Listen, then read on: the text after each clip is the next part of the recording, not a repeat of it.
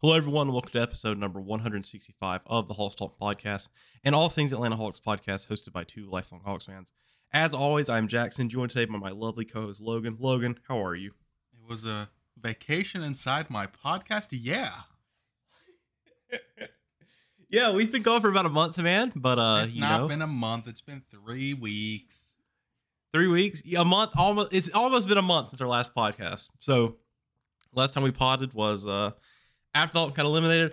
The NBA playoffs are still not over. The playoffs are still going on. There's 4 teams remaining: the Heat, the Celtics, the Nuggets, and the Lakers. Even though the way those series are going, the next time we record a podcast, there might only be 2 teams left because those series look to be a bit of unfair matchups. Anyways, Logan, a lot has gone down in the NBA since the last time we recorded. None of it has to do with the Hawks. I want to start off this podcast, Logan, by the first thing I'm saying is God bless our front office for going out midseason and getting Quinn Snyder. With some of these coaching interviews and hires being discussed and how many openings there are, I mean, I'll just say it, and this really isn't something where I'm speculating. This is just, this is the cold hard truth, everyone. If Quinn Snyder was not the Hawks head coach, if the Hawks had waited till this offseason, not gone after midseason, Quinn Snyder would be the top candidate, leading candidate for a lot of these jobs. A lot of these jobs are very lucrative. I mean, you have the Suns who have Kevin Durant, Devin Booker. You have the Bucks who have Giannis. And I mean, the Raptors even. And 76ers. I just want to say, 76ers with the reigning MVP. I just want to say, man, God bless the Hawks front office for getting us Quinn Snyder. I'm glad to see all these stories. I'm glad that I'm not seeing any tweets from Shams talking about the Hawks are interviewing Mark Jackson, JJ Redick. We would be hiring Mark Jackson. That's 100% what we'd be doing. If any team hires JJ Redick, they get what they deserve. Like, I'm not saying he's not a good basketball mind, but if you hire JJ Redick right now, you deserve, like, you're tanking for whoever garbage prospect is coming. Isn't next year's draft supposed to be like generationally bad or something? Yeah, like because they missed a year of high school basketball because of COVID. Oh, that makes something like that. I forgot how it was explained to me, but so there's like a logical reason to it though.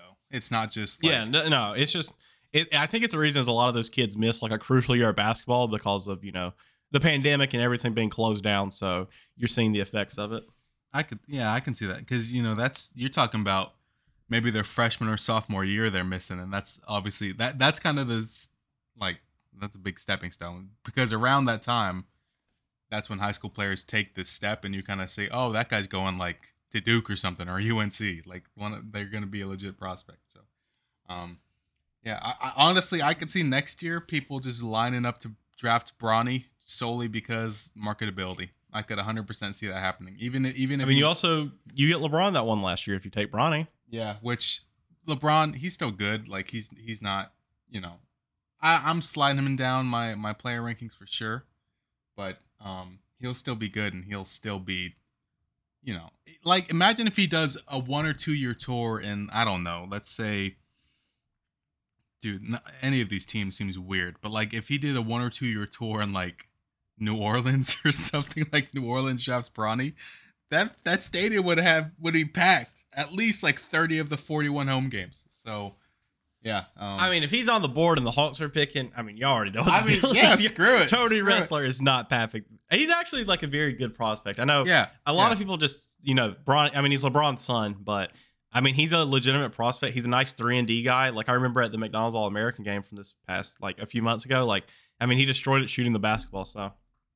Yeah. I mean, he's a legitimate prospect. Got to give him his respect, but besides just being, LeBron's son. So, but yeah. Anyway, yeah. I mean, a lot has gone down in the NBA. I mean, the Sixers they fell out of the playoffs. Wow, what a surprise. Clippers fell out. I mean, it kind of looks like the Nuggets are the front runners to win the title right now. And like the last time we recorded, I probably wouldn't have said that at all, honestly. But I mean, they're up 3 over the Lakers, and honestly, they kind of look unstoppable on offense, man. Like they obviously had their defensive woes, they don't have any like defenders like that. But I mean, that team on the offense, man, they're just something else. I mean, Jokic is putting up 2K like stats a game. Jamal Murray is, Jamal Murray's killing it. Yeah, he's back to the bubble basically. He's a bucket. Michael Porter Jr. is, doing his thing on offense. He's not as bad on defense anymore even. So, I mean, he's not like a good defender by any means, but he's not terrible for a small forward. So yeah, I mean, last month I definitely would not, or last time we podcast, I definitely not would have been here saying, the Nuggets are the front runners to win the title. But I mean, They are. I mean, the Heat, who, this is interesting. The Heat, who the Hawks, obviously we kind of did the lead started to slip away. The game probably got closer than you probably wanted to be in the playing game. But I mean, that playing game, the Hawks like dominated the Heat for what, two and a half quarters? Is that fair to say? I mean, the Hawks had the Heat's number, and now the Heat are up 2-0 over the Celtics in the conference finals. And I mean, they're going back to Miami with those games. So yeah, I don't know, man. It's hard to not see a Nuggets Heat's final right now, especially the Nuggets, because like they're up 3-0. The Celtics could for sure come back from 0-2, but you're talking losing both your home games to the 8 seed. It's it's kind of wraps for him. So yeah, I think it'll be a Nuggets Heat finals, and that'll be fun, but also like I don't know. I'm not gonna like be excited to watch it every night, but honestly, whenever the Hawks get eliminated, I kind of lose some of my interest. Obviously, there have been years where the playoffs have been phenomenal. Playoffs have been fine this year, but we just haven't had that moment yet. Like, honest to God, maybe the best moment in the playoffs was Trae Young's shot, and that's 100%. Come on, and that's completely biased, but also like think of those 2019 playoffs. We had that Kawhi shot in the second round. After that shot in the second round, you knew like, okay, I need to watch the rest of this because it's gonna be crazy. I was thinking about Jackson, like just random tangent. So 2019, Kawhi kind of basically wills the Raptors to a championship, right? Do you remember Game 5 how it ended? I'm gonna be honest, no. Like honestly, that's fine. So like the Raptors were either down 1 or 2. And it was home in Toronto, Game 5. They're up 3-1. They have the ball, so they have the last shot. Like, they could basically get a buzzer beater championship winner. And Kyle Lowry hits off the side of the backboard. Yeah. And I was just thinking, like, obviously it doesn't matter. I don't think anyone in Toronto really cares. I don't think any of the Toronto players care because they won the championship. But I'm like, that would have just been like, I do not like Kyle Lowry. I don't really care about the Raptors, but that would have been really cool for like Kyle Lowry, or obviously Rosen was not there. A championship buzzer beater is objectively cool no matter who hits it, unless it's the Hawks. In which case, if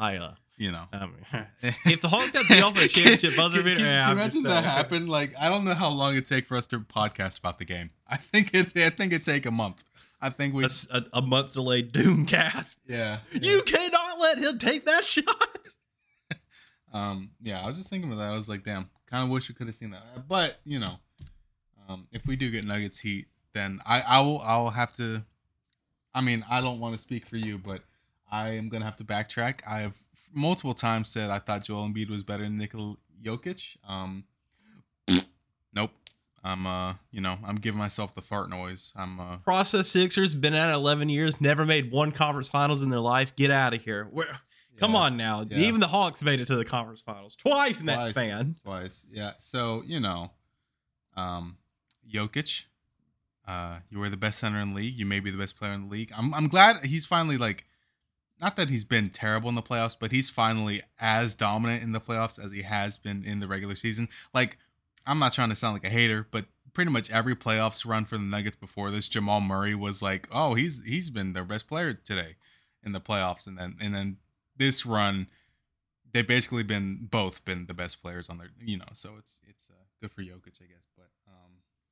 Yeah, I mean, every step of the way, I've kind of like doubted Jokic. I was like, oh, Embiid's the MVP over Jokic. And I was like, well, Jokic can win in the first. I think I even said that the Timberwolves would have like a pretty good shot of beating the Nuggets. And then I was like, well, he's losing the KD and Booker. But no, Jokic just, I mean, every step of the way, he's proving me wrong. The team is just pretty good. Their team is pretty good. And like I said, he's putting up 2K stats. And the emergence of Bruce Brown is pretty insane to watch. If we ever talk about Hawks free agents, I think he's out of our price range by now, just off these performances. But considering the regular season that he had, shooting the ball, playing defense, and then this playoffs, Hawks offseason target is somebody. Bruce Brown. I would like that. I think he shot near 40% from three. A decent amount of attempts. Let's bring in Austin Reeves. We need to. I mean, it looks like he's destined for a payday that the Lakers can't give him, and I don't know. I think I don't know. I worry about giving guys like that a contract because you might I don't know. This is a OG throwback name. Not really. It's like 7 years ago at this point. Do you remember Jonathan Simmons, Logan? Yeah. The guy for the Spurs. He was he was on like the Spurs teams, like after when it was Kawhi's team officially. And I remember like he had like a good regular season and a good postseason, and then the Spurs couldn't pay him, and he went over to Orlando, got like a big contract for that time, and then had like a decent year, and then just fell off the world. Like I think Austin Reeves is a good player. He's from the South, which I like. The South got something to say, of course, but Arkansas. Is it called? Why did I call it Arkansas? It's Arkansas. Anyway, come on now. Yeah, but I don't know. We'll talk about Hawks free agent sometimes. I actually have a hot take about one Hawks free agent target. Let's just say he plays in Memphis. You probably know who I'm talking about. We're saving this for later.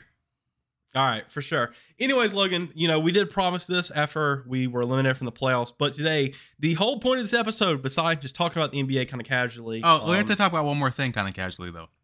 Oh, I'm scared. I mean the NBA lottery. Oh yeah, I guess whatever. They may have got to the last laugh over me. Good for them.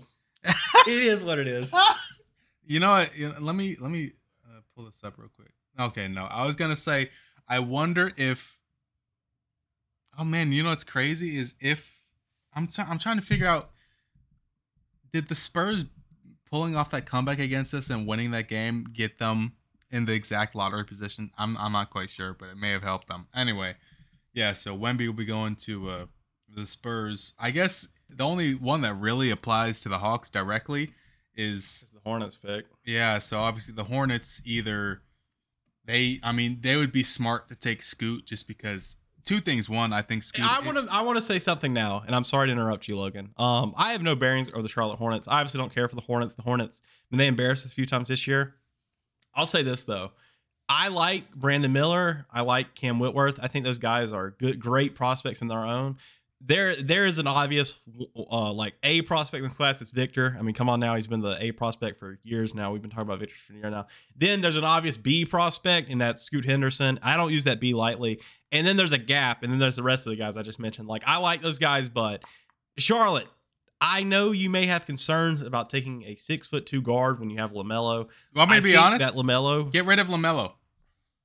I mean, but my thing with that is like, I think you have to look at that just because I don't mean to say this rudely. Like, do you see LaMelo in Charlotte in 5 years? No, that's my point. I don't. That's my thing. It's like, it's not that LaMelo is a bad player. I'll say this. I think LaMelo and Scoot can play together just because Scoot Henderson knows how to play off ball. Like, that's the only reason why. And, obviously you can stagger guys, but I don't see LaMelo being in Charlotte in another 5 years. And that's not against like a slight against Charlotte. I just think LaMelo's not like, I'm not trying to say he doesn't want to be there. I'm just trying to say like, LaMelo is shooting guard size, but he will never play like a shooting guard. And I don't know. I'm not trying to like hate on LaMelo, but it's not that. No, he's a great player. He's a good player. I doubted him at one point, but you had him in the second round. I remember that. That was no crazy. comment. Yeah. But I ain't getting traded for a better prospect, so haha, win again. But like, if I'm Charlotte, the biggest thing that would hurt about trading him would just be marketing wise, because he is like, everyone in Charlotte has a ball jersey. You know what I mean? But what's crazy? I was in Atlanta a few months ago, and I saw a person wearing a Terry Rozier Hornets jersey. So there you go. But like, I don't know. Like, you absolutely can try the Scoot and LaMelo thing, because LaMelo, I would assume, is about to be on a max contract. Like, he's due for extension. I would not imagine they do anything other than max him. It'd be kind of silly not to. My only issue with LaMelo is just like, I don't know how adaptable he will be. He's obviously a very good player. The scoring has never been an issue. I thought in the NBA his scoring would be slow, but he came out the gate scoring like 15 a game, and in the past few years he's been 20 a game.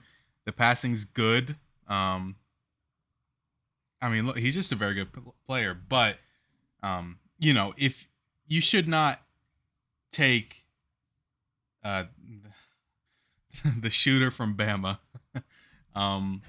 over Scoot solely because of fit, because like, I mean, that's the worst thing the Hornets could do in this situation. I think they might bring back Bridges. They might bring back Bridges, and that's happened. He was on FaceTime with Jordan. It's over, bro. He's playing next year. And then it's like, are you worried about fit now with Miller? Like, you know what I mean? So yeah, if I'm the Hornets, I'm taking Scoot. I'm trying LaMelo and Scoot together. If I have to end up trading LaMelo one day, fine. Whatever. Second thing I do is maybe you do trade LaMelo. Say, Scoot, here's the franchise, the keys to being the ball handler of the franchise, and then trade LaMelo for what will probably be a huge package in all honesty. And then and third thing, and this is worst case scenario. I think you take either Brandon Miller or Cam Whitworth. I say or in that sense because Brandon Miller was like the third prospect that everybody was talking about, but there's been some like stuff about him that he's not in good shape and stuff like that. Not even like that has to do with like the legal stuff, but I mean, it's just starting to look like either some team is leaking some stuff to try and get Brandon Miller to fall to him, or he's just, not taking this too serious. It's sneaky. I'm just thinking of this now, so it may not make logical sense. But if for whatever reason Charlotte really does not want to take Scoot, then, or I guess should say does not want to play Scoot and LaMelo, they should honestly, and I know it's weird to do trades within the division, they should be calling up Orlando. Orlando needs guards. And Orlando has like 5 guards though. None of them are that good. They need an actual like good guard. No, I don't disagree with that. I'm just saying like Orlando, they have so many players, but just like we talk about like their potential and stuff, but like none of them are very good. Like, my productive. Point, my like point Paulo's awesome, but my point being like Orlando might want LaMelo or Scoot to be like their actual franchise guard, and then Charlotte gets an absolute haul back. I don't know who or what, but obviously you'd probably swap picks 2 for 6, and then Orlando has to throw. You can add on. I mean, Magic has young players out the wazoo, man. Yeah, so I don't know, but like they wouldn't want to move Wagner, obviously not Paolo, so it's kind of tough. But then you realize you have like Wendell Carter Jr., Markelle Fultz, Jalen Suggs, Cole Anthony. I mean, they have guys to make this happen. They just, Jonathan Isaac even. It seems like he's on his way back to play about 10 games before he gets, another injury. But that's the way the cookie crumbles. All right, Logan. I don't have Hawks draft stuff. We were in the lottery. And the worst thing about having the 15th pick I've discovered, Logan, is that people will make these post-lottery mock drafts and they'll only go to 14. So I get the ultimate blue balls. I know Simon tweeted that out, but felt that because I've been clicking on a few of these. It gets to 14. I'm like, all right, who they got the Hawks taking? And then the mock draft just ends at 14, which kind of sucks. But you just have to do deductive reasoning. You just have to be like, okay, well, at that pick, then I would take, well. Oh my God, Jet Howard at 10th. Wow, the Hawks get up at 15 here for me. Good job, me. Yeah, well, we'll get into more draft stuff later, I'm sure. But the first post end of season podcast, it's got to be the famed Hawks Talks award show. Get the red carpet out, everyone. It's time. I do want to say, we've almost been doing this podcast for 3 years now. I think this is our 3rd award show. I think, yeah. All right. There are some new categories this year. There's also going to be, not necessarily awards, but there's some stuff in the end that's more of like not awards, but we're just going to talk about it. But Logan, as always, welcome to the 3rd annual Hawks Talks award show. I know the red carpet. I know the paparazzi is in the building, ready to give out some awards. Logan, I sent you the awards list recently. I've had time to think it over. I have some good picks. I kind of put in my reasoning for why that award's in there. I will say, I did have to change some of these awards up from my original first draft because I saw another Hawks content creator in our awards list were all the same. I said, all right, we're changing it up. I can't have that. Some of these are the same though. But yeah, anyways, Logan, let's get into it. As always, here we go. Drum roll, ladies and gentlemen. The first award we're going to be giving out today, Logan. As always, we always start off with this one. The team MVP. I mean, I will say Trae Young is my winner. Trae Young's your winner? I mean, what am I going to say? John Collins? Yeah.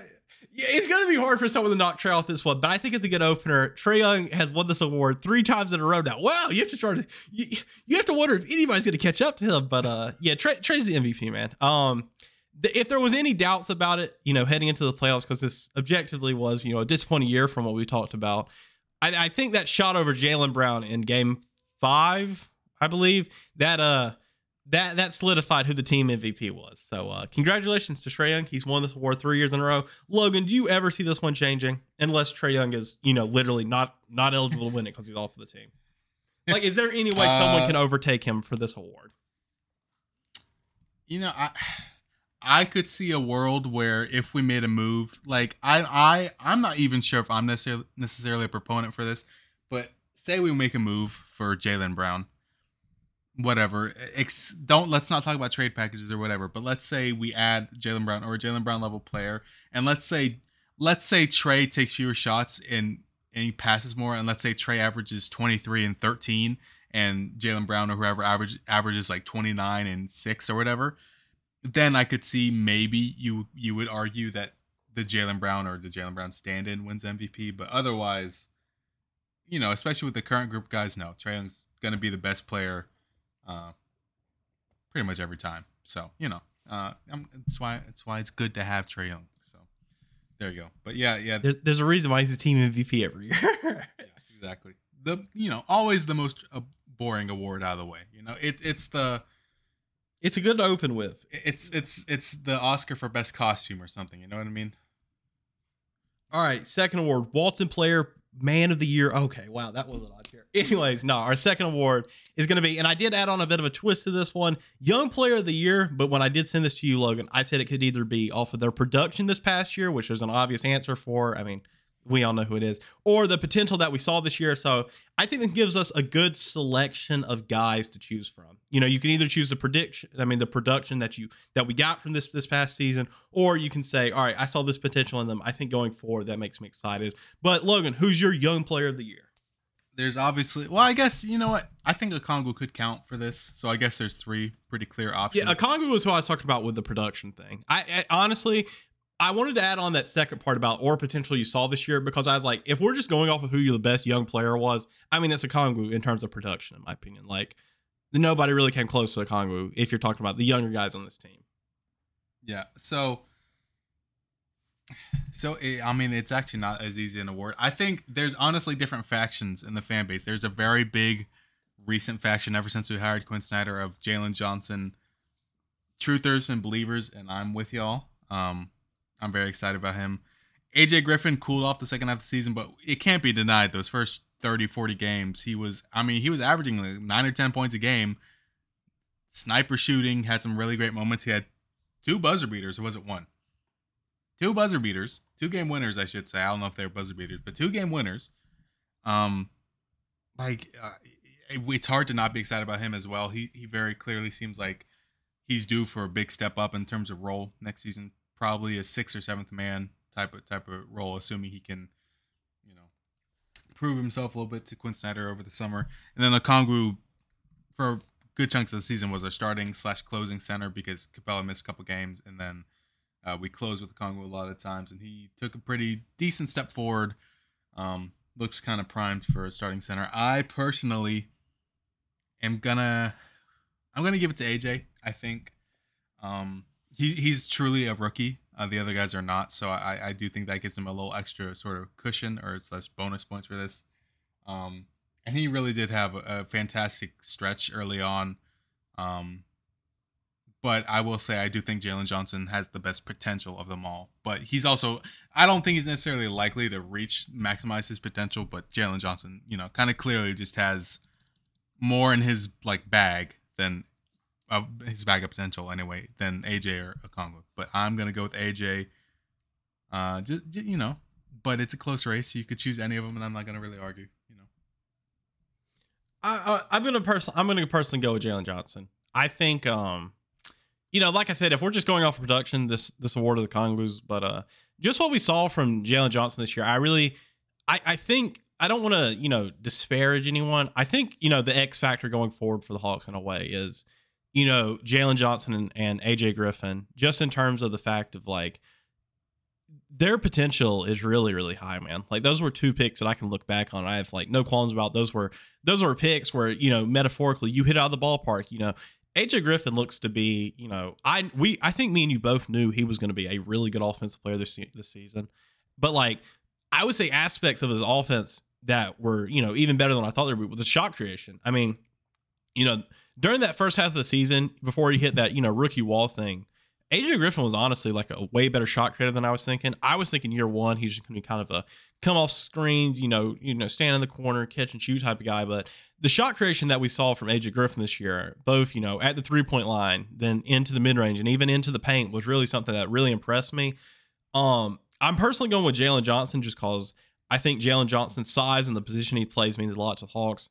the Hawks obviously, don't want to get into this too much. This is an award show. Let's try and stay positive. It's pretty obvious that going forward, John Collins, he probably isn't going to be the guy, just speaking, how I'm calling things how I see them.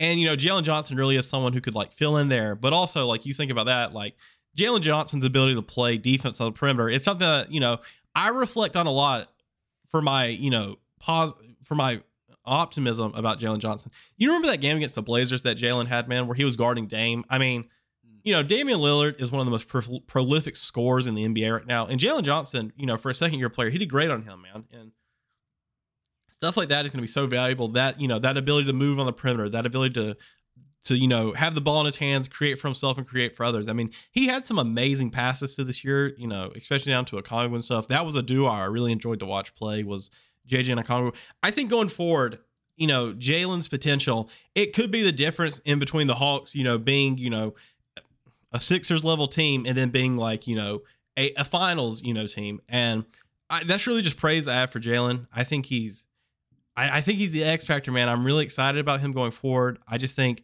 with the size and, he has really rare skills at his size that you only see in players who are, some of the upper echelon of the league. You're not going to find many players as tall as Jalen Johnson. At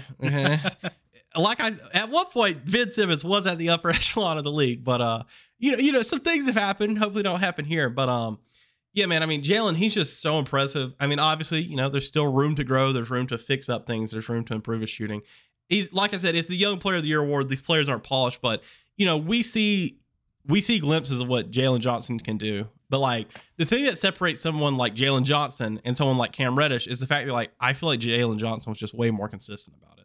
All respect to Cam Reddish, by the way. I hope he's doing well. I don't even know where he's at anymore, honestly. That's gonna be so fun to see if his how his contract goes, Cam Reddish. Anyway, that'll be. Oh, I'll be so interested in that. But yeah, I'm with you. There's definitely reason to take Jalen in that. Like his potential. I do want to give a big shout out to Okongwu on this one because I mean Okongwu's production for a young player, still on his rookie contract and all that was so impressive this year. Once again, he closed down the Capella talks. I was saying on this podcast around December or something that Okongwu was probably best suited as a trade chip, but over time, he's won me over. I can look back on that and say, hey, that was wrong of me. I was probably off the mark on that one. I've sent Okongwu a lot of hate and frustration, but I mean it's hard not to look at him after the season after you put it all together. Basically, any time the opposing center got an offensive rebound, you were like screeching. About Okongwu. Yeah. Well, that's still happening. Just saying. Yes, that happens to every center in the league, Jackson.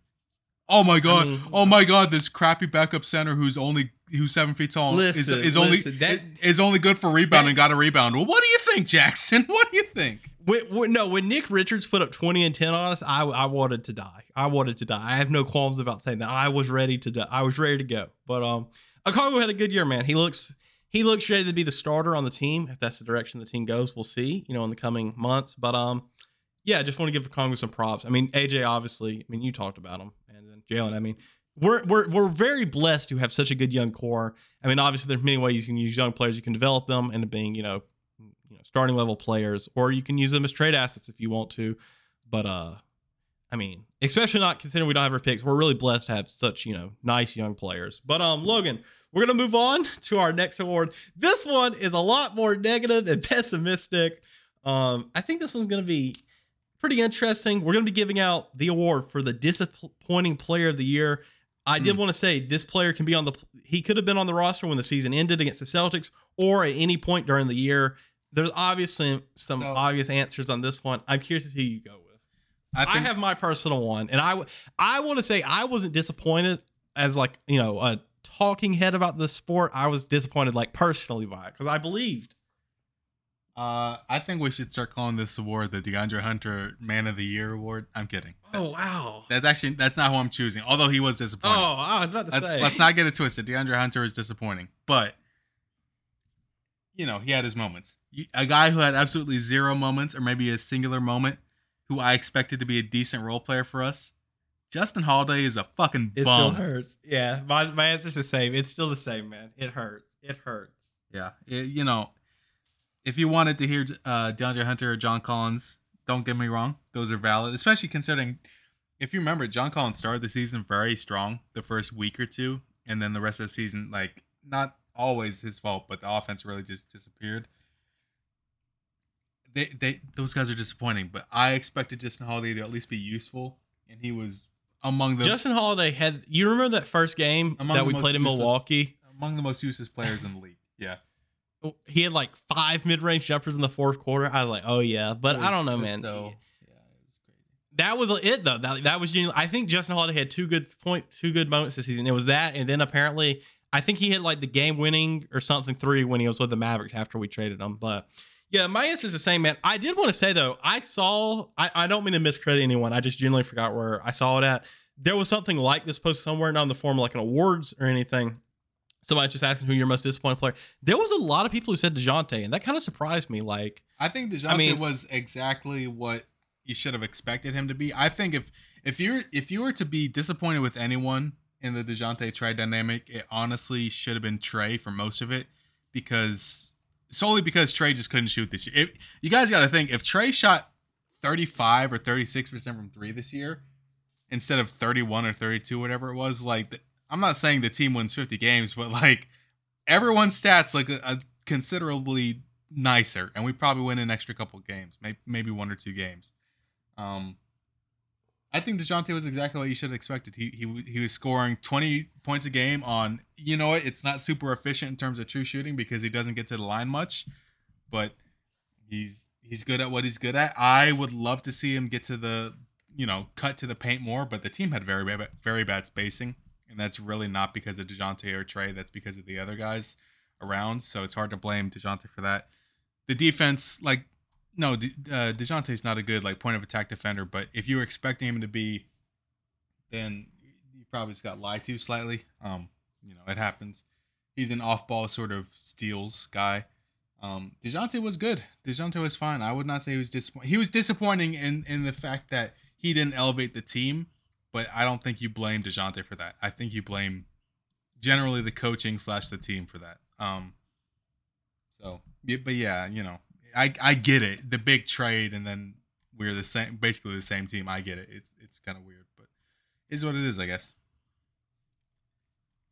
Yeah, I was surprised to see so many people said DeJounte. I think I don't mean to say this, in a talking bad way, but a lot of people just had way too high expectations for DeJounte, man. Like, I feel like a lot of people, whenever we got DeJounte, started speaking off of narratives and stuff instead of I'm not trying to sit here and say they didn't watch, the Spurs or DeJounte Murray. I'm not trying to say that by any means. I feel like people put such lofty expectations, oh, DeJounte's going to be a secondary ball handler. Everything's going to work with Trey. They're going to both play off of each other. And then also on top of that, offensively, DeJounte defensively, he's going to be a lockdown defender. And DeJounte is not some bad, awful defender. I know a lot of people who, just inherently dislike DeJounte for whatever reason, part of the Hawks fan base. They were mad at DeJounte, saying, just things that I just find untrue about his defense. But he's not the point of attack guy you probably want. But to sit here and act like DeJounte is some guy who gets targeted and all this is kind of insane to me, honestly. But ideally, I do think the Hawks just need more point of attack defenders. And DeJounte I don't think DeJounte, considering how much he does on offense, has to be that guy who plays point of attack defense each night. You needed guys like Hunter or Justin Holiday to step up for that, and they did. Yeah, I mean, you look around the league, and it's there. Many guys who are regarded as the best defenders on the team, they don't play point of attack defense 100% of the times. I feel like our fan base was expecting DeJounte to. It's that's just kind of how it goes. There's a lot of role players in this league who do the point of attack defense, and that's their job. I mean, you think of Matisse Thybulle, Dylan Brooks. I mean, not very high company there, but I'm just saying those guys, they do a objectively, dirty job in today's league in terms of that. And I think it's just kind of crazy to say that people are disappointed by DeJounte. It's if you want to be upset that your expectations weren't met, that's fair. But I feel like people just place such lofty expectations that, it wasn't realistic at all. And we did see improvement from DeJounte. I want to say, look at the 3-point percentage. I mean, objectively, DeJounte took a big step up in his 3-point percentage. I think he shot the best he shot in his career from 3 on the most attempts, excluding his rookie year where he took 0.3 threes a game because he didn't play. I mean, I don't know, man. It's just, I don't know. I didn't get that answer at all. My personal answer was, of course, Justin Holiday. Coming out of the Herter trade, I genuinely thought that the Hawks were going to be getting, two, I didn't think they were Herter level players in terms of quality. That's regular season Kevin Herter, not playoff Kevin Herter for anyone who cares. Got to get my jokes in. Mo Harkless, I mean, didn't he get released before the season started? He was in the trade to OKC for Vic Krejci. Oh, that's fire. Wow, we won that one. I should have put Teammate of the Year award on here. Damn it. All right. If there is that award, Vitt wins it. But yeah, Mo Harkless never played for us, and Justin Holiday did play for us. We had Aaron Holiday. But aside from that Bucks game, that first one up in Milwaukee where he just went nuclear from the mid-range, it never worked. He never really hit his shots. He never was that defender like you just mentioned, Logan, with the point of attack stuff. Justin Holland's just never that guy. He was pretty disappointing. I feel like I'm not even going to sit here and say I put lofty expectations. Like, I wasn't out here saying he's going to shoot 40% from three and, play good defense. I was just hoping he'd be a solid defender and hit some shots, off the passes. But, I mean, he was just never able to come through. And he ended up, I genuinely think the players that we got, what was that trade? Oh, gosh. Frank Kaminsky. Oh. Nothing. Go ahead. Frank Kaminsky and Justin Holiday. We're spending way too much time talking about Justin Holiday. Yeah, right, no, I started thinking about the trade again. Yeah, I'm just saying, the players we got back in that trade. Garrison Matthews, he had some highlights this year. Love it. Bruno Fernando, love it. Anyways, man, Disappointing Player of the Year award goes to Justin Holiday. This really is an award for you if you are listening, but yeah, be better in the future. Anyways, moving on. Our next award is going to be our Most Surprising Player of the Year award. This can be most surprisingly good, most surprisingly bad. It's really up to you on your call. Yeah, this is a very vague. This is a vague award. This is the vague award of the year. And it's tough because you kind of want to like mix up who gets the awards, right? But I got to do it. I have to be real here. I was very surprised that Trae Young just forgot how to shoot for like massive chunks of the season at a time. There's really no other way to put it. That's the only thing that really truly surprised me. Was it that surprising that John Collins couldn't really figure out his role on offense? No, because we've been seeing that for a while now. It wasn't that surprising that, Capella was exactly who we expected Capella to be. It's not that surprising that Hunter stayed about the same. The main thing that really surprised me was the first half season bench just futility, which isn't that surprising, and Trae Young shooting. So yeah, most surprising player. I'm gonna go with Trae with the little sort of asterisk being Trae Young most surprising, but only his 3-point shooting. That's pretty much it. Oh, and also most surprising was, I guess Nate McMillan. I was surprised at how just I was surprised at how futile his offense was, because you got to remember last year our offense was elite in terms of like the analytics and stuff. It's not like it's not like we went from a bad offense to a terrible one. We went from a great offense to a bad one. Can we talk about the fact that this last all season, Nate McMillan, we get DeJounte, Nate McMillan flies out to Oklahoma to work with Trae Young on off-ball movement. They do it for like one game, and then it just all goes out the window, like never to be heard of again. I feel like that was just that was disappointing, man. I was excited for that. And then it seems like they did it like kind of like, remember the Dubai games?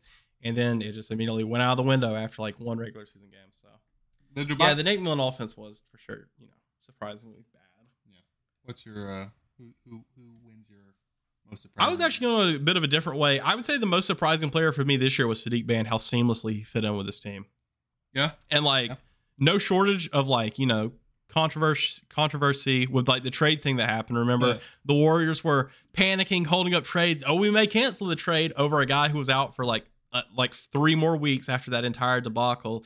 And I mean, Sadiq, he just kind of seamlessly fit in by the end of the season. Like, it's like, oh, Sadiq's been there for a couple of weeks, but like the way he played, man, like he just fit in with the guys. He cut to the rim. He got buckets like that. He was able to do his own thing with the shot creation. And the shot creation was something that, we heard from the Pistons fans. They were, talking about like, oh, he occasionally like calls his own number, or remember that article that was pretty much that kind of just reeked of like the Pistons just like bashing someone in order to defend a trade. You remember that? Yep. Where it talked about how like he wasn't like Coach Bull wasn't playing within the system, but like, I mean, all things considered, Sadiq Bey's ability to shoot the ball like he did, he came in, he fit in that regard as a really good, we had a shooting issue, and Sadiq Bey, I mean, he came in and I don't want to say he fixed it completely, but he was a big contribution for the reason why this team, got so far. he just fit in seamlessly. By the end of the season, he was someone who was new, but he didn't look new by any means. I mean, he looked like he had been in the system for a few years. But I always thought that was impressive. I thought Sadiq was really surprising. I'm very excited for him going forward, and I still feel like he, if the Hawks do move on from John Collins, I feel like he's the front runner to start at the 4 next year. Yeah. Also, his rebounding was very nice. Yeah. He had a few games where he had 10 plus. Yeah, that's the thing with Sadiq is shooting and rebounding. Like, he's not going to play very good defense, but he'll take shots. He'll hit most of them, or not most of them, obviously, but you know what I mean. He'll hit a good chunk of them, and he can grab some rebounds, which this team cannot always do. So it's very nice. But Sadiq was gonna be my most underrated player, which is the next award. I was considering that, but the more I have a good one for this one. The more I thought about it, Sadiq wasn't that underrated. Like, I just want to say, whenever I wrote this one down, a player immediately popped up in my mind. So I'm really hoping you don't take this from me. I'm sure. You know what? You go first, Jackson. You go first. All right, I'll go first. My most underrated player of the year award was Aaron Holiday. Yeah. It's the only guy on the team who's making like less than $20 million a year. So yeah. No, I will say, I mean, we signed him veteran contract. He's the third point guard, but like, there was never a time where, unlike another Holiday brother, where I was like, damn, this Holiday brother sucks. And Aaron Holiday, it was like, Justin Holiday was the one who got my frustration. I'm sure Bucks fans felt that way about Drew this playoffs, but like, Aaron Holiday, every time we played him, super solid, super, consistent. You knew what you were getting. He played point of attack defense. He shot the ball well. He did his thing, man. For a third string veteran minimum point guard, like, bring him back, man. Aaron was, bring him back. Hey, I'm just saying, I know there's been some scoops, not really scoops, but there've been some rumors about, a possible return of DeLon Wright. But I'm just saying, man, Aaron Holiday, he came in and he played the role that he was given very well, very, very underrated by their guard. And I think we all knew how solid Aaron Holiday was. I think he's just underrated because, like you said, Logan, he's one of the few players on this team who isn't getting paid $20 million. And he didn't play much this season. That was like spans where he's out of the rotation, but I mean, he even got playoff minutes, so just shout out there Aaron Holiday. I thought, for a veteran minimum, third string point guard, very consistent, very solid. Really enjoyed Aaron this past season. Yeah, he was he's one of those guys where if we can upgrade on him, that'd be great and all. Like, DeLon Wright is a bit I don't know, DeLon Wright sucks on offense, man. Like, we have to be real here. DeLon Wright sucks on offense, but he was like borderline all NBA defense level guy. So, it's tough. But and he plays point of attack defense, people. There we go. Woo! But yeah, Aaron Holiday's a good choice for most underrated. I guess since you did that, I'll stick with Sadiq Bey. He's not underrated by Hawks fans. I think Hawks fans already really like him because he pretty much came in and instantly was just exactly what we needed. But yeah, he's sort of a kind of forgotten piece of the team for the current and potentially the future. Like, when I think of the guys on the team, I'm like, okay, we got Trey for now. Well, no, we got Trey presumably for a while. I was thinking John for now. We got DeJounte for at least one more season. Hunter for now. John for now. Capella for now. And then you got Kongu and AJ and Jalen. And it's like, and then you kind of just forget, oh yeah, we also have Sadiq Bey. Like, you have to truly give, Mr. Fields his credit. He was cooking in the month of February, Jackson. That good trade to get Sadiq Bey, hiring Quinn Snyder, which now, I normally, Jackson, right? Don't these coaching jobs kind of get snapped up pretty quick? Like, the Bucks haven't had a coach for like 3 weeks now. Those teams would have hired Quinn Snyder by now. So I'm very appreciative that we hired him. So yeah, shout out to Landry Fields. But shout out Landry Fields. Do we need to say it, Logan? Can we say it? A bit of a trademark around this podcast around that month? Say it. You say it. Let Nick Wrestler cook. There you go. So yeah, I'll give Sadiq Bey most underrated.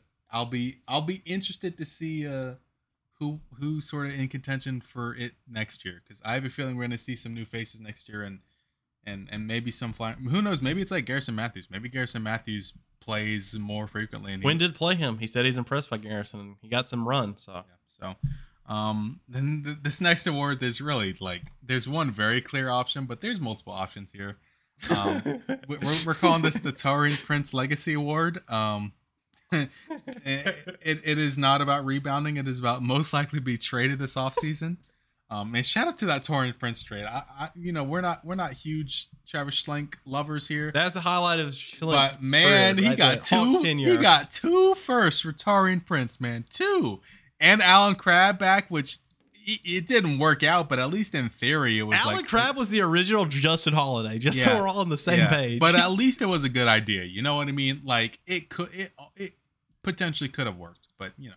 he anyway. had the spirit with that one for sure. Yeah. Anyway, most likely to be traded this offseason, Jackson. We should probably just say the obvious answer together in unison on 3. All right. 1, 2, 3. John Collins. DeAndre Hunter. Oh.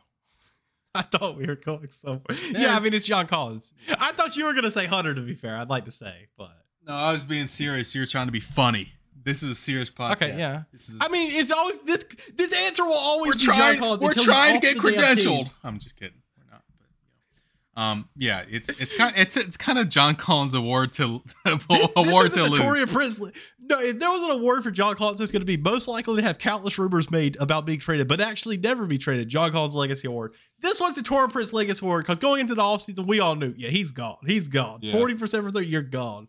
It's kind of funny, I will say, that the Nets for Gunzo. having this idea of Kyrie and Katie were like, yeah, Torian Prince, send 2 first-round picks.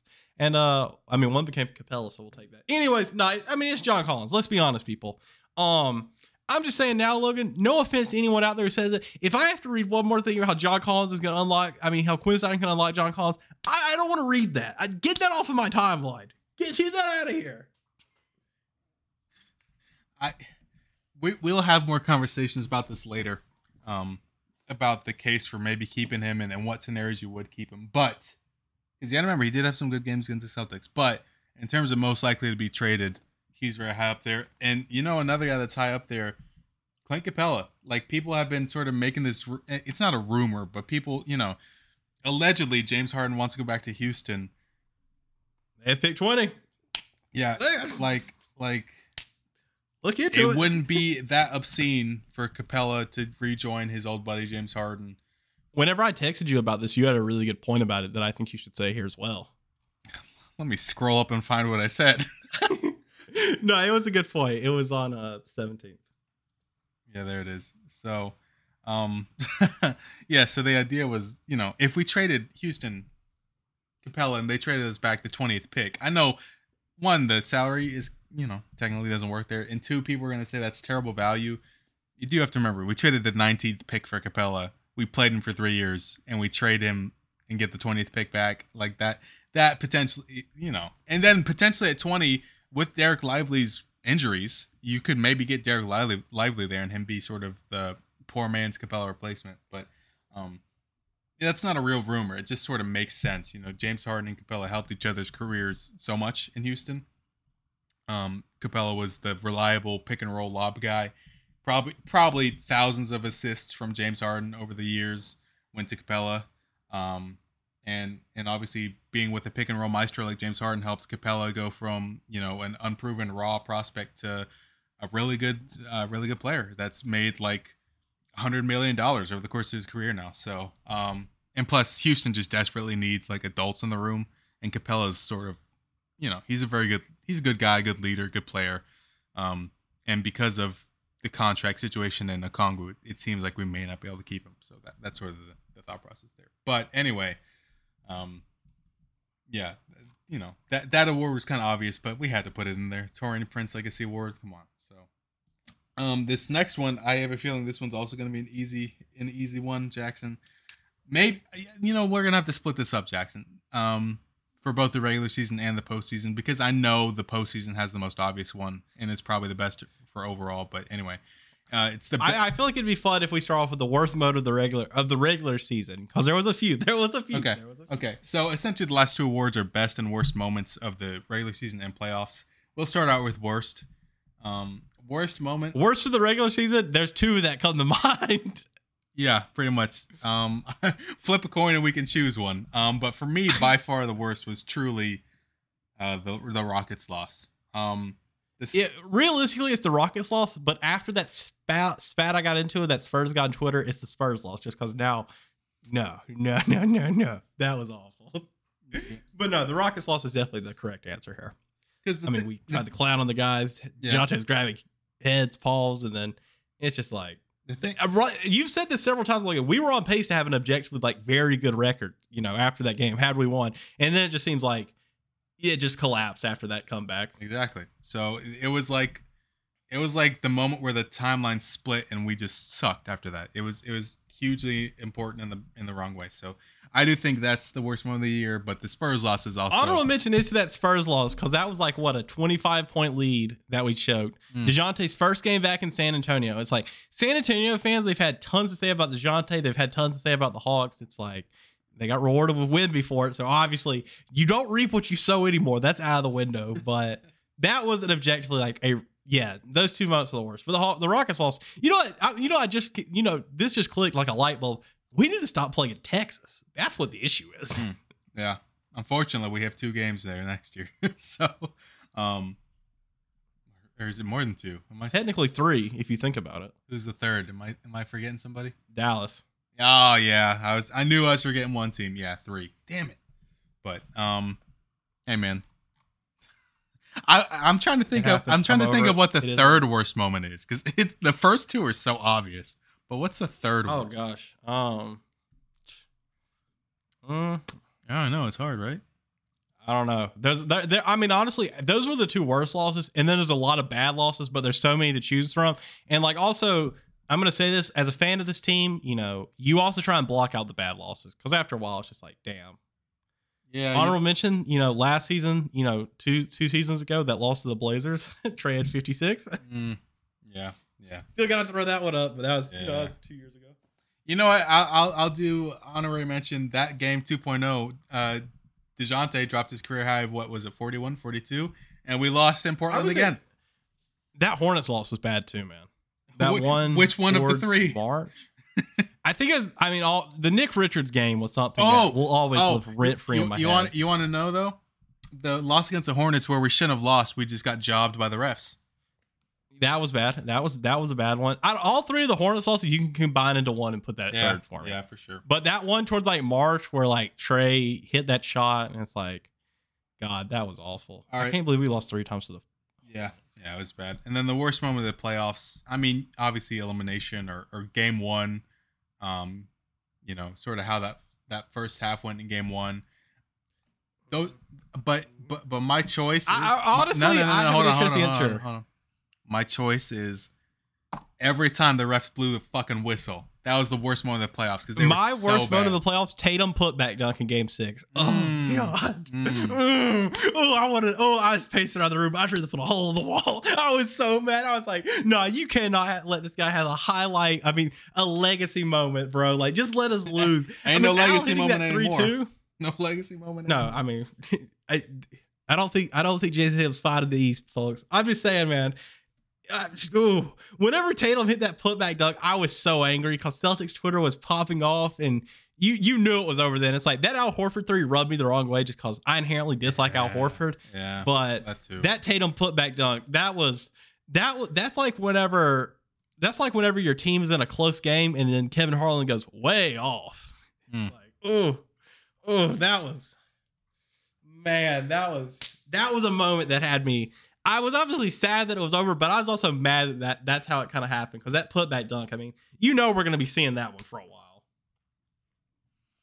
Oh, also, Bulls game winner over us from the regular season. I forgot about that one.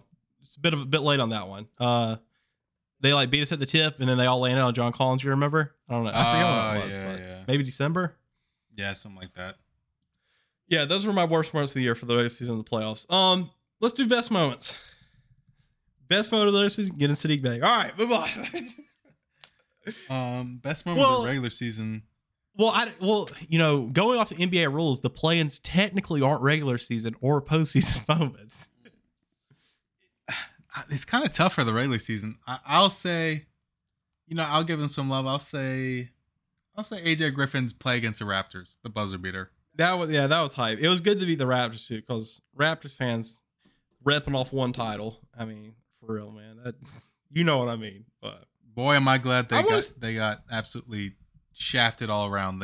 They traded a first for a center they didn't need, and then honestly, I'll say it. There was a win streak during the season that I really enjoyed. I'm looking back now. It was between January 13th and January 18th. January 20th. Between those, 7 days, the Hawks beat some teams that we had some scores to settle against. They beat Toronto, which, you know how Raptors fans are, Logan. They beat the Heat, which was, really, starting to get that monkey off of our back. They beat the Mavericks, which, and then they beat the Knicks. So it's like, that was a nice 5-game win streak. And 4 of those 5 games are against teams that, we've had like issues with. And it's funny because they immediately, the next 2 games after that, Logan, lost to the Hornets, lost to the Chicago. The Chicago lost. It's the game winner at the end. So sounds about right. That's the way it goes. But that 5-game win streak with 4 of those wins coming against the Raptors, the Heat, the Mavericks, and the Knicks. Teams we've all had, back and forth with as fan bases. That was awesome. Yeah. I would also say another good moment from the regular season was, it didn't mathematically end their season, but putting the dagger into the Maverick season was nice too. Oh yeah, that's a good one. That was like a nasty game, but the Hawks being able to win it. I remember one thing I remember for that game is Trey was just constantly chasing the highlight moment, and then the Hawks ended up winning. But yeah, that was a highlight too. I thoroughly, I've cooled off on that. It's been 5+. It'll be 5 years in a couple of weeks here since that draft went down. I don't really care much now. I don't really have the energy to. I have other energies I got to direct my hate towards, but it's always just fun to beat Luka. Let's just keep it real. Those are good shoutouts. And then unfortunately, this award is just very obvious, but we have to do it. Best moment of the playoffs. Come on now. It's very clearly DeJounte. Beating the Heat in the play-ins. It's very clearly DeJounte just absolutely body checking the ref, and by body checking I mean barely touching him and getting suspended as Tatum plows. And then Tatum did it like as Tatum plows through a ref never happened. And gets a hug and a pat in the back. Jason Tatum shoots a ref and it's self-defense. Yeah, it's anyway. It's obviously Trey's game winner. Still arguably the best singular moment or shot of the playoffs so far. People will give it to that Jimmy Butler layup that tied the game, but let's be real here. There's a difference between tying the game when you're up in the series and to go to overtime, and there's a difference between taking a fucking 30-footer with your season on the line, draining it, and winning it. So, balls of steel. The only issue I have with that Trae Young moment is I thought Bob's reaction was a bit lackluster, which, I excuse Bob. Worst moment of the year was, what happened to Bob, obviously. Just thankful Bob's okay. He's a legend, folks. Come on now. And, I thought Bob's reaction to the Trey's game winners was lackluster. Neek wasn't there, I don't believe. And then Gus Johnson, nothing but respect for Gus Johnson. He's one of the best football. The fact is that would have been a double bang. That would have been a double bang. Yeah, imagine Kevin Harlan. We get a good or a Mike Brady bang. Come on now. That just would have been such an epic moment.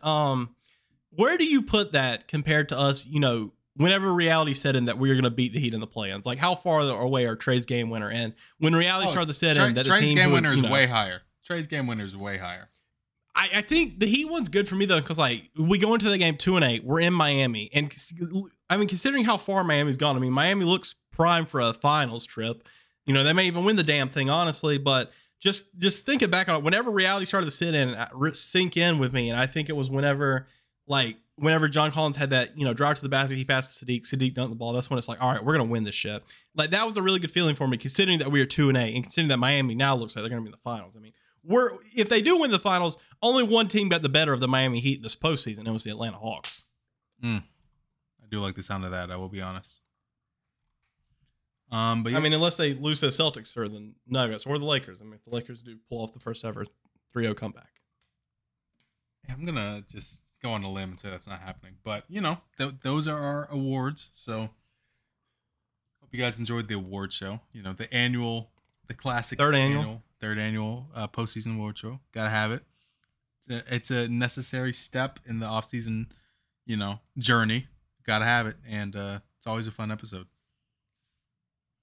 Yeah, I don't have anything else to give out for awards, man. I think that's all of them. I don't have anything else I want to add on. I feel like we covered a wide range of topics. I was gonna actually ask you. I was like, "What's the best trade of the season?" I was like, "Oh yeah, Sadiq Bey." Duh. Pretty much the only trade. Well, I guess there's small ones, but there's two. There's that one's pretty. Season. Yeah. That one's pretty far and away obvious. Yeah. Best move of the offseason, getting Schlenk's bald ass out of there. There you go. That was in the offseason. That was mid-season. That's what I meant. In the season. I meant in this of the season. Oh, okay. Yeah. Well, that whole thing, the way it went down is still so crazy to me. It's like we're like a week away from Christmas, and then Schlenk gets promoted in quotations. But just Promoted. I'm glad that we did the awards show because now we can finally like close the book on this past season. Like obviously there was some highlights like the Trey shot, the beating the Heat, that 5-game win streak, all that was cool. But there's also significant like drawbacks. Overall, Logan, I want to ask you this: now that we've had time to rest from the hype and the the highs and the lows of the playoffs and all that, this season, did it disappoint you? Was it kind of average, or were you It was kind of average. It was average. It was a little. I feel like it was below average. I don't feel like it was bad. Like I do want to say I was listening out of boredom because we were gone for a while. I listened to like our podcast when we did like a season preview, and like I remember like I was like, I think both of us said that we thought the Hawks would win like 50-ish games, and I was like, well, there's maybe a chance that they maybe sneak out 60 if they get really lucky, and just like I feel like in that regard, I set up expectations way too high for what this team was. Just even like looking at things level-headed, not knowing how the season went, just looking at things. But yeah, I agree with that. I feel like it was just below average, man. I do want to say though, this season looked a lot different. If Nate McMillan isn't the coach, respectfully, not all Nate's fault either. Yeah, but that's just the world. Also, if you want to hear something funny on Nate McMillan, last thing, apparently Nate McMillan was primed to join Monty Williams' coaching staff after this season in Phoenix, and then Monty Williams got fired, so Nate McMillan did not get that job in Phoenix. Wherever Monty gets hired, though, I'm sure Nate McMillan might go. So Oh yeah, for sure. Because Monty, all the best in Monty will get hired somewhere for sure. So yeah, 100%. Do you have anything else you want to talk about? I'm good to wrap this up. Yeah, I'm good as well. Well, Logan, any closing words, statements, anything? Love you. Bye. No, I'm good. That's my job. Yeah. No, but as always, we just want to say thank you guys for listening. Thank you for being patient with us. We're glad to be back into the swing of things. We're gone for a minute, but we're back. We're going to be here every step of the off season. In a lot of ways, this podcast is at its peak during the off season. Things get a bit hectic. Things get a bit crazy. We talk about a lot of stuff. Be sure to keep on alerts or notifications on for your podcast, wherever you're listening at. We are in a couple of weeks here, Logan. We're officially in emergency podcast season. Last year, it was the DeJounte Murray trade, the Kevin Huerter trade that we did emergency podcast for. In the past, we've done them for Bogey, Gallo. A plethora of things. So the Hawks look primed to make moves. Even more reason to stay in tune with us. Follow us on Twitter to stay updated. Follow the podcast. Follow Logan. Follow me. It's on the link to the description. Make sure you turn on notifications for the podcast. And as always, just want to say this. Make sure if you are able to, you rate us 5 stars. Give your boy some stars. We appreciate it so much. Just want to say thank you for listening. Have a good week. Love you. Goodbye.